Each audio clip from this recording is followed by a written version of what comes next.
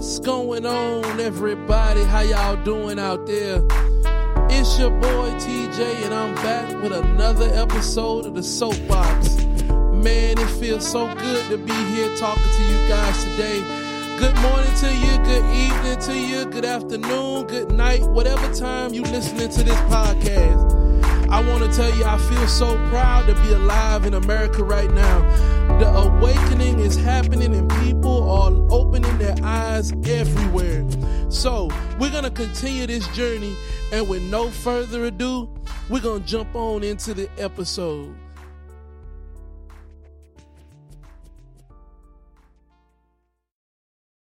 All right, so today we're going to be doing something a little bit different than what we've done so far with the Soapbox.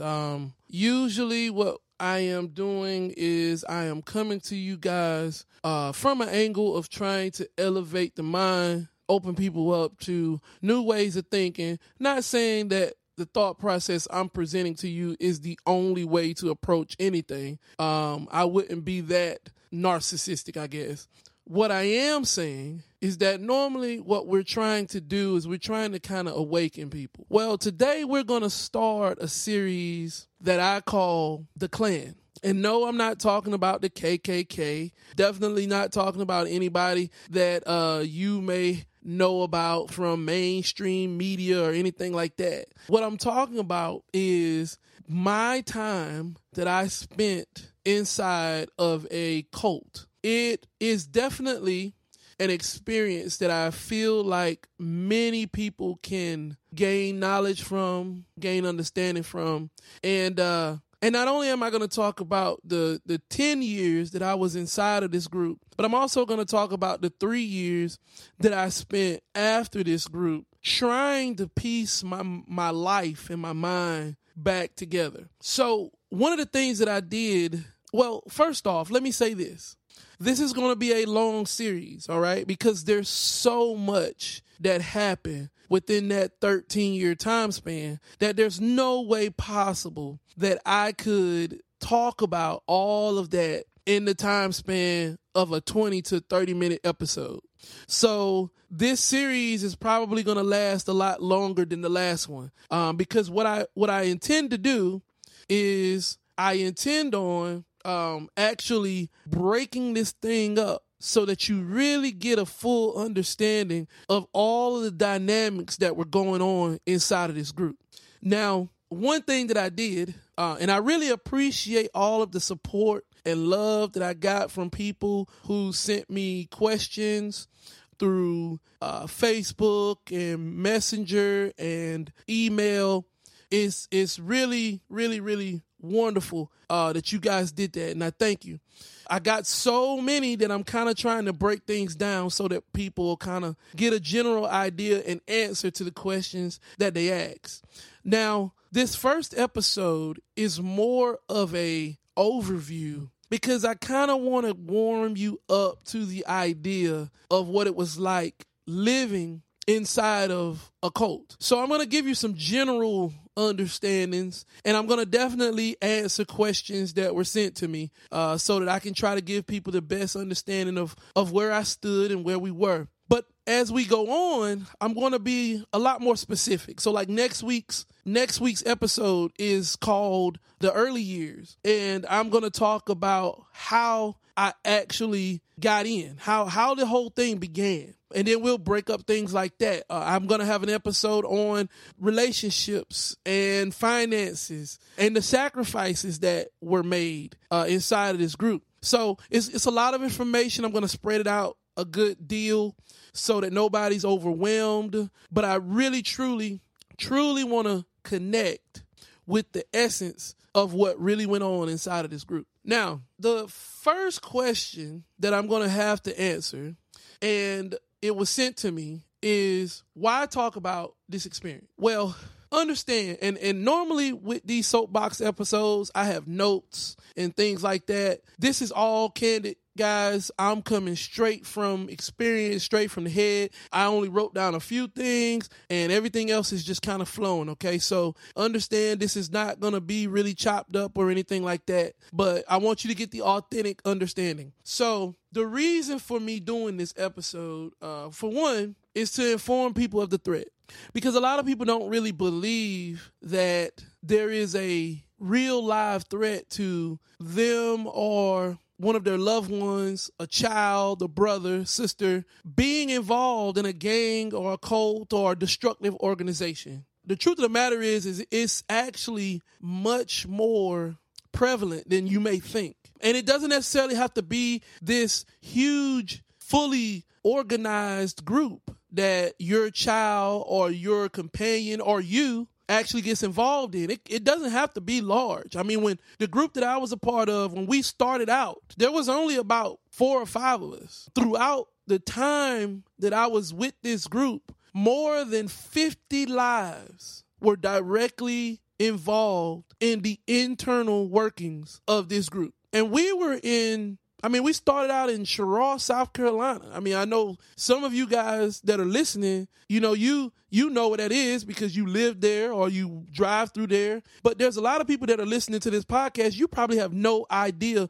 where Cheraw, South Carolina is. And that's understandable. But understand it's a small town. And in that small town, you had a full-blown cult operating. So people need to know about the threat. Another reason that I'm doing this is because I want to relate to the people who might be in these situations right now. I don't know who's out there that could be tied into some type of destructive organization and feel like you're alone. You don't know what to do. You don't know where to turn. Listen, I've been there. I've lived it. I understand it. I understand your pain. I understand your struggle. And I am willing to do anything I can to help you not go through the trials, the tribulations, the anger, the frustration, the pain that I had to go through and I had to witness other people go through by me being inside of this group. So if you're listening to this podcast right now and you're in a situation that you need help getting out of, contact me. I can help you. I have no problem connecting you to people near you that can get you out. If you need police help, authorities, whatever the case may be, I used to run the gang operation at my prison. If you have a problem, let me know. I will help you. So understand that I know that there are people out there that are struggling with this problem and you need assistance. So if you need me, I'm here. Now, another reason for me doing this podcast is because a lot of the people that are still around that were involved in this group with me, people that went through just as much, sometimes more than what I went through in this group, have said to me since I've been doing the podcast, well, are you gonna ever talk about, what we went through? And my response to them has always been, yes, eventually I'm going to say something. Eventually I'm going to talk about it. So I feel like there's no greater time than now. And we could go ahead and get this thing out there. In the next season when I'm doing interviews, I'm going to pull some of them in and we're going to have some back and forth conversations about what we went through together. And some of them may have a little hostility towards me because inside of this group, I caused a lot of problems. I was one of the higher ranking individuals and I laid a lot of ground rules and I enforced a lot of laws and I caused a lot of pain, a lot of struggle for people. So to come face to face with that is probably going to be a painful thing. But I think that that's a part of the healing process. I think that that's a necessity for you being able to get over and get to a point in life when you can actually move forward. You have to face that storm. So I'm willing to do it. If they're willing to do it, in the next season, we'll sit down and have some real conversations and we'll let you guys hear it so that you can grow right along with us. Now, another question that I was asked, and I'm sure this is a meat and potatoes question, so I'm definitely going to get this out there. At a very basic level, I received a question that said, well, what is or what was the Klan? So basically what you have to understand is that people think about cult, gang, destructive organization. When you hear those words, people think it's such a broad spectrum of ideas. The truth of the matter is, it is very broad. You can have so many different types of groups that are operating. You've got cults and gangs and destructive organizations out there right now that are operating under the disguise of churches, missions, all types of different fellowships, just different things that are going on out there right now. And it's hard for you to put any of them inside of a specific box because there are elements that go along with the makeup of what makes them destructive, but their operations may be different depending on how they maneuver in society. If you've got a really exclusive group, then you might not even see them operating. They may have agents that go out every day and work for the collective, but the vast majority of the collective you never see. They're either behind closed doors or they move in real secrecy, whatever the case may be. And the only individuals that you see are the ones that actually come out and deal with the public. So the group that I was in, the Klan, what I consider the Klan, this is what we're going to call them. In all honesty, that's what we used to call ourselves. And there's a reason for that, and I'm going to tell you that in another episode. But the Klan was a small group of individuals that were brought together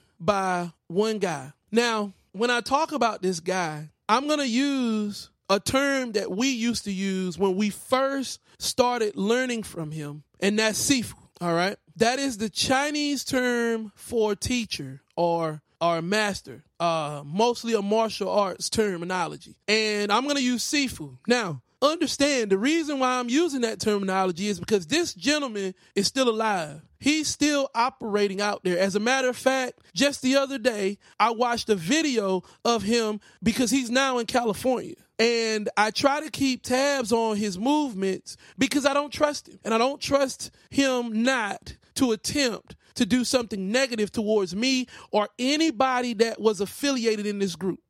So I don't want to say his real name out of the possibility that he could say that I'm trying to destroy his character, or he may want to sue me for utilizing his name or his likeness in this recording. So I'm not going to use his name. As a matter of fact, as I run through the gambit of situations that we've been through, I'm not going to use anybody's real name because I don't want anybody being spotlighted and feel as though I am abusing their identity. Now, the Klan was very unorthodox. And when I say that when as I talk about the belief system, because it had a multitude of beliefs. As a matter of fact, it was Christian based, okay? But I mean, I practiced all kinds of stuff. It was a multitude of religious and spiritual practices that we utilized. As a matter of fact, I can tell you now, at one point in time, I was learning Christian blessings, Hindu prayers, and black magic all at the same time. I was learning meditation. As a matter of fact, to this very day, I probably know more than 200 different meditations from all kinds of different spiritual walks. I had special dieting that I operated under. I had all kinds of things. We used to write different types of towels, and we practiced Buddhism. We practiced all kinds of Taoism. I studied different deities from all types of walks of life. I mean, it was just amazing. For a whole year and a half, I did nothing more than study the art of being a samurai. And I actually followed the timeline. So I would wake up at 4 a.m. and I would go to sleep at 9 p.m. I would get up every morning and I would train, go to work, come home, train. Sometimes I would sit at Sifu's side for hours silently, not moving, not doing anything. Just whatever it is that he said, that's what I did in full servitude. So that is the level of understanding that you have to have as we move into the rest of this. So now I got a few more great questions that came to me. One of them was, what was the one event that made you join? And what was the one event that led to your escape? Now, that's an absolutely wonderful question. Ultimately, you guys are going to hear the extent of that question throughout this whole story that I'm going to be telling you. But it's kind of hard for me to pinpoint one event that caused me to join the group. Because when at the very beginning, and I'm going to talk about this in the next episode, but at the very beginning, in truth, I didn't know this guy. I knew nothing about this guy. I was living my life, going to school, and you're talking about the summer of 1995. That's what we're talking about. We're talking about the summer of 1995, moving into 1996. So I'm young. Man. I'm like 14, actually 13, going on 14. That's what I am. And I've been in martial arts my whole life, ever since I was 5 years old. I mean, I've been studying and training. I mean, I did the things that all kids want to do. So, I'm looking at TV. I'm seeing Power Rangers and Ninja Turtles and all these different things. So I want to be that. So I'm going out and I'm taking part in all these martial arts classes, and my mom's taking me to church. And, I'm trying to do the best that I can as a little kid. And this guy gets pointed in my direction. And before I know it, I'm trying to find him. In my mind, I'm thinking, okay, this is this big martial arts guy that I can find. He's right here in town. Let me get with him. And I do, So that's kind of how things moved at first. It was just kind of me sort of seeking tutelage, seeking somebody to teach me, to take me further in what I was trying to study at the time. To say that there was one event that led me to leave, to escape, man, I'd have to say that there was no major events. It was just a collective of a lot of things building up over time and me actually starting to wake up. I will say this, though. There was a time period right there at the end where I had been trusted to date this female. And see, that's another part of this process that we're going to talk about, because inside of the clan, you couldn't date a person unless it was approved by the clan. So Sifu had to give the final say-so. And usually there was a meeting that we would have to determine whether or not the female that you wanted to date was, first of all, worthy of you dating. But second of all, did we think that she was going to eventually be a worthy part of the clan? Because there's no point of you dating some female that's not going to support the clan, not going to build the clan up. So you just have to cut her off. And there was no questions about it. You either cut her off or we would cut you off. And the problem with that is that our cutting you off meant a whole lot of pain and suffering. And at the point we had gotten to, it could have possibly meant your life. So I was dating a female at the time, and for a little small period of time, I decided to test the water, because Sifu was always discussing how he knew everything that we did. He was always talking about how there were deities and things that they sent with us to protect us and watch us, and they would report back to him and all kinds of crazy stuff. So a lot of times I would do little stuff with this female just to see if it got back, just to see if he knew,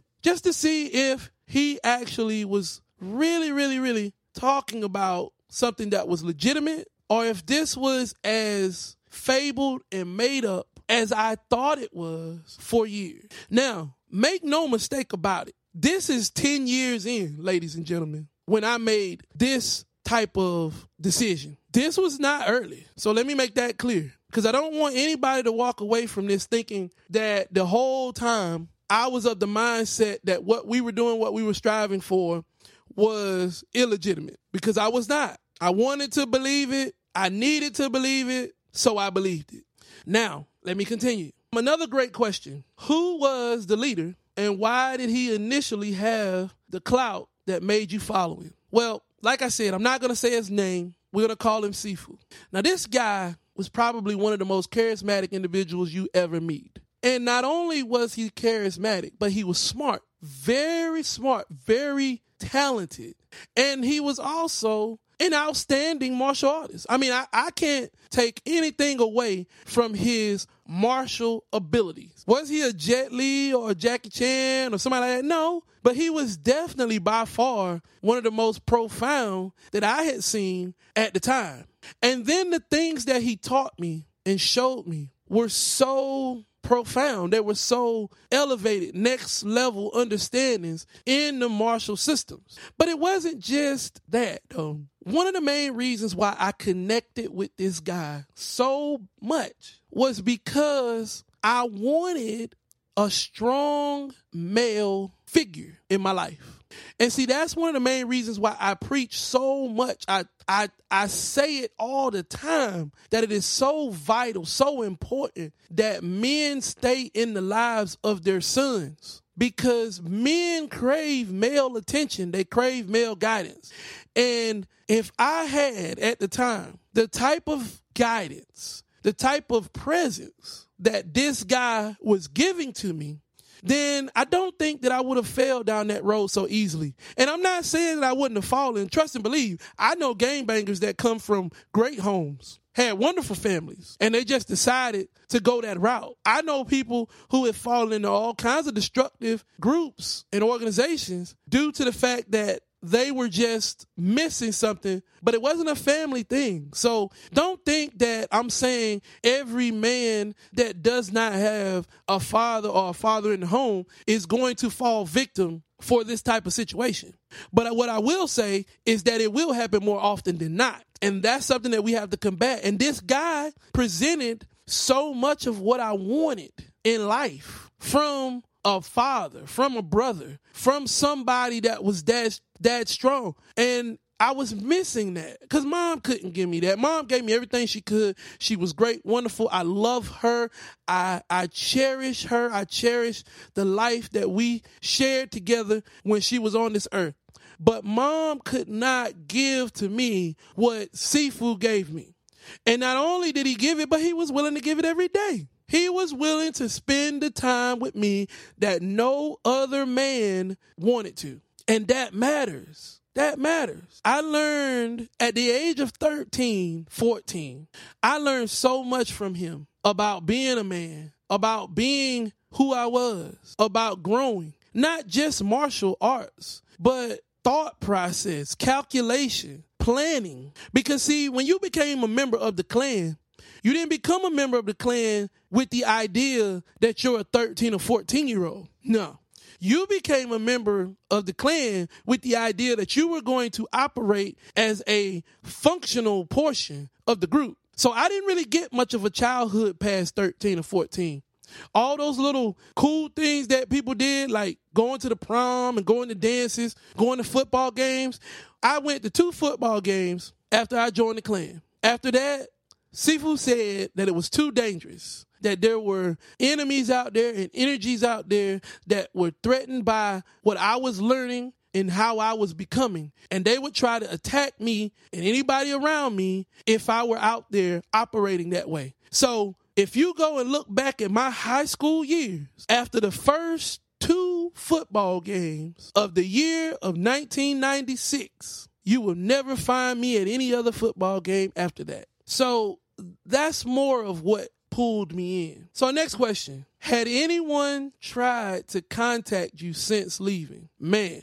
So when I made my escape, I left them with nothing. I came to South Carolina from Baltimore, Maryland, on a bus, snuck on with nothing more than a bus ticket and the clothes that I had on. And I come down South Carolina. My mom picks me up from Florence, South Carolina. She drives me to Sherrall. That night at my front door was another member of the Klan. They sent him down to come after me. Very traumatic night. And despite all that I had done in this group, I was terrified. Not so much to the point that I couldn't handle myself, but once you've spent 10 years of your life being indoctrined on what happens when you leave an organization, whether it happens or not, it is in you. So in my mind, I had no win. I couldn't win. So I did what any normal person would do. I called the police.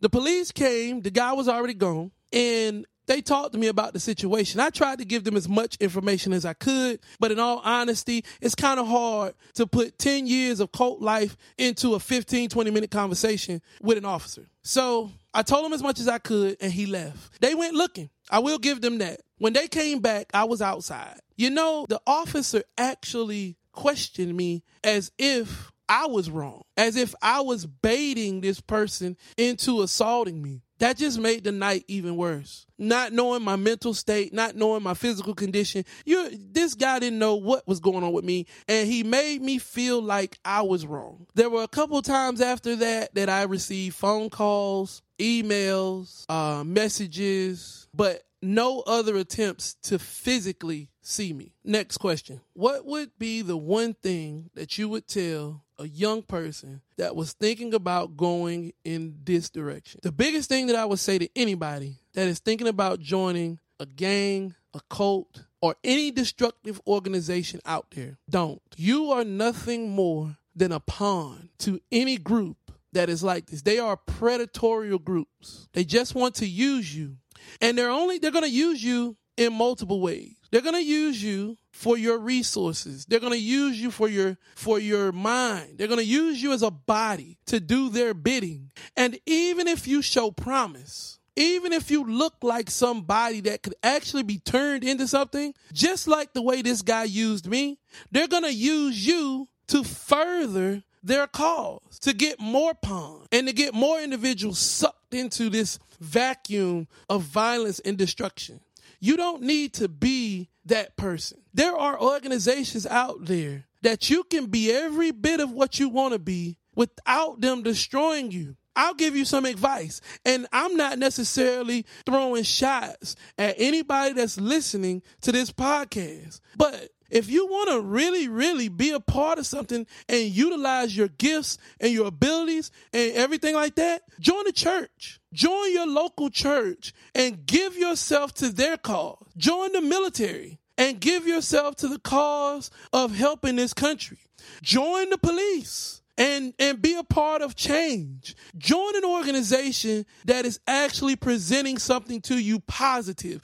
Don't join anything where people want to prey on you and prey on other people through you. Don't do that. Now, next question. And I think I kind of answered this one already, but did I seek to be a part of the gang, or did the gang sort of seek me? Honestly, I want to say kind of both. Like I told you guys earlier, I was really looking for this guy. I didn't know who he was. I was pointing in his direction, and I kind of went finding him. But once I found him, it was more of a push-pull type thing. You know, at one minute, he didn't want students, but he did. You know, the training was intense. Would I be able to do it? You know, all kinds of little things to kind of tease my interest into staying there. And like I said, this guy is super charismatic, man. He's trained in the ability to be able to manipulate people into doing and believing what he wants. So this guy, his whole character is fake. He is totally a creation in itself. And not only did he show you this as we went on, but he also trained others to be the exact same way. So that's why it's just so vital that you understand the danger that this type of person actually presents to the world.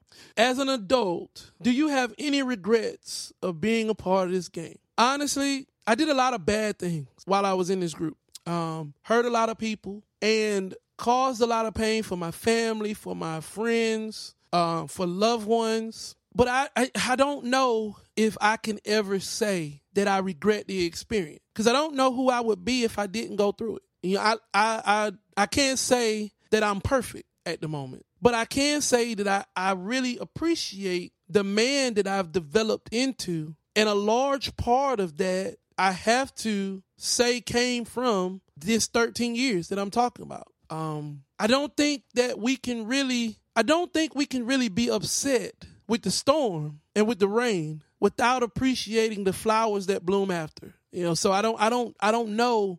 There's a blessing that comes along in suffering. And while I know that there's a lot of trauma that I went through this process and that I caused in this process, but I don't truly believe that I can say I regret it. Now, another question I have is, what mental effects did being in this gang have for me? Now, that's a whole conversation in itself. There's so much that came out of it. My inability to trust people, the way I approach situations and how cautious I am, how paranoid I am. And that's not because I'm worried about them. This is the way we were trained to be. We were always trained to be cautious and mindful, to think that on the other side of that door is the attack. So we have to be prepared to defend ourselves at all times. When I walk in a room, I identify every exit. When I walk in the room, I identify multiple items that I can hurt somebody with, because that's the way we were trained. You know, we were taught to always be prepared to complete the mission at any given time. And that's a rough way to be. My conscience, you know, I was trained to know how to just turn off, to tune out and not care what happened to anybody. And that's a rough thing, because sometimes I can feel that get away from me every now and then. And I can get to a point, even with my own family, where I just don't care, you know, and that's not good. It's not good not to care. So I've had to go through counseling and coaching and emotional building to get myself back into a position where I could function normally. That's why I say that 3 years right after I left is so important. It's so vital, because there's so much that happened in that 3 years that gave me the ability to actually function normally in the world. I probably would have to say that 3 years afterwards was probably more important than the 10 years before, because so much of that 3 years and the time that I spent with different individuals, just getting back to normalcy, it was rough. It was really rough, but it happened. And I was able to kind of return back to who I was supposed to be and where I was supposed to be. But I still have nightmares. Anybody that's close to me will tell you. My wife would say it all the time. You were fighting in your sleep, screaming, yelling, the whole 9 yards. I mean, I was really, really tormented.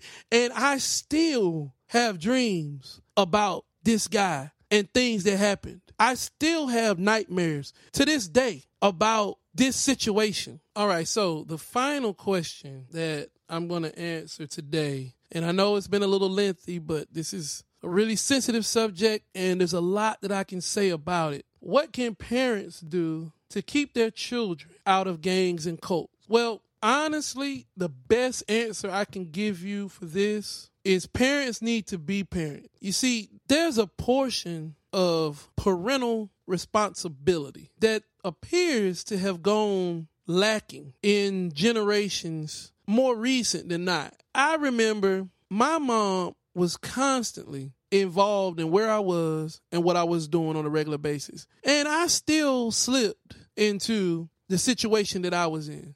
But there are so many parents out there right now in today's world that aren't giving their children the same level of care that older generations gave theirs. There needs to be an urgency inside of any parent to understand that their child needs attention. Their child needs care. Their child needs comfort. But if you're a guy and you have children, it is imperative that you spend as much time in those children's lives as you possibly can. Don't abandon your children to their mothers. Now, understand that this goes both ways. Women, you need to be there for your children.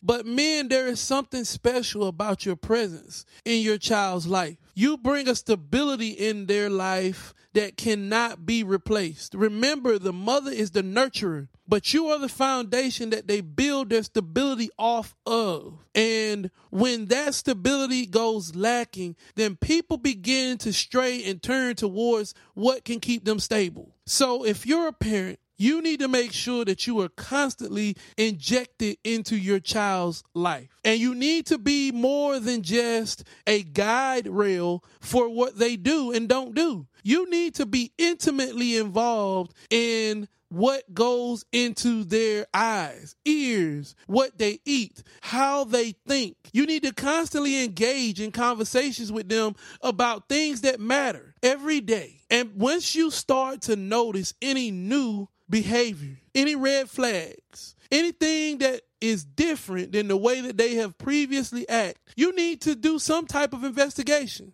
If they start to display a certain change in mood, if they start to display a certain change in fashion, in how they interact, how they talk, what they do, you need to be on point, because all of those are signs that they could be being influenced from some type of substance that has absolutely nothing to do with you or the way that they should be brought up.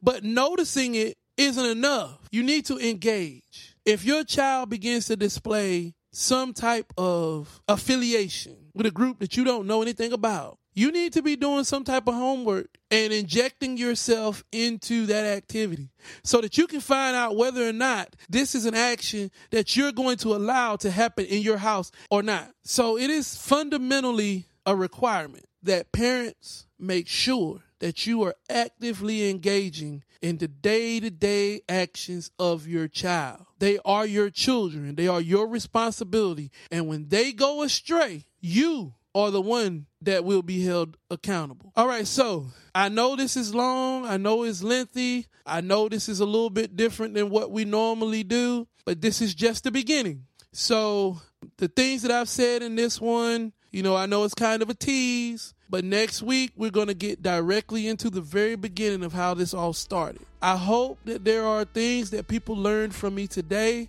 that will help you in the long run and dealing with the possibilities of being drawn into a group like this. And I'll say it again because I can't say it enough. If there is anybody listening to this podcast that has been sucked into this type of organization, I'm here for you. I'm willing to help you any way I possibly can. Reach out to me and I will respond. Take care, guys. God bless you. Peace.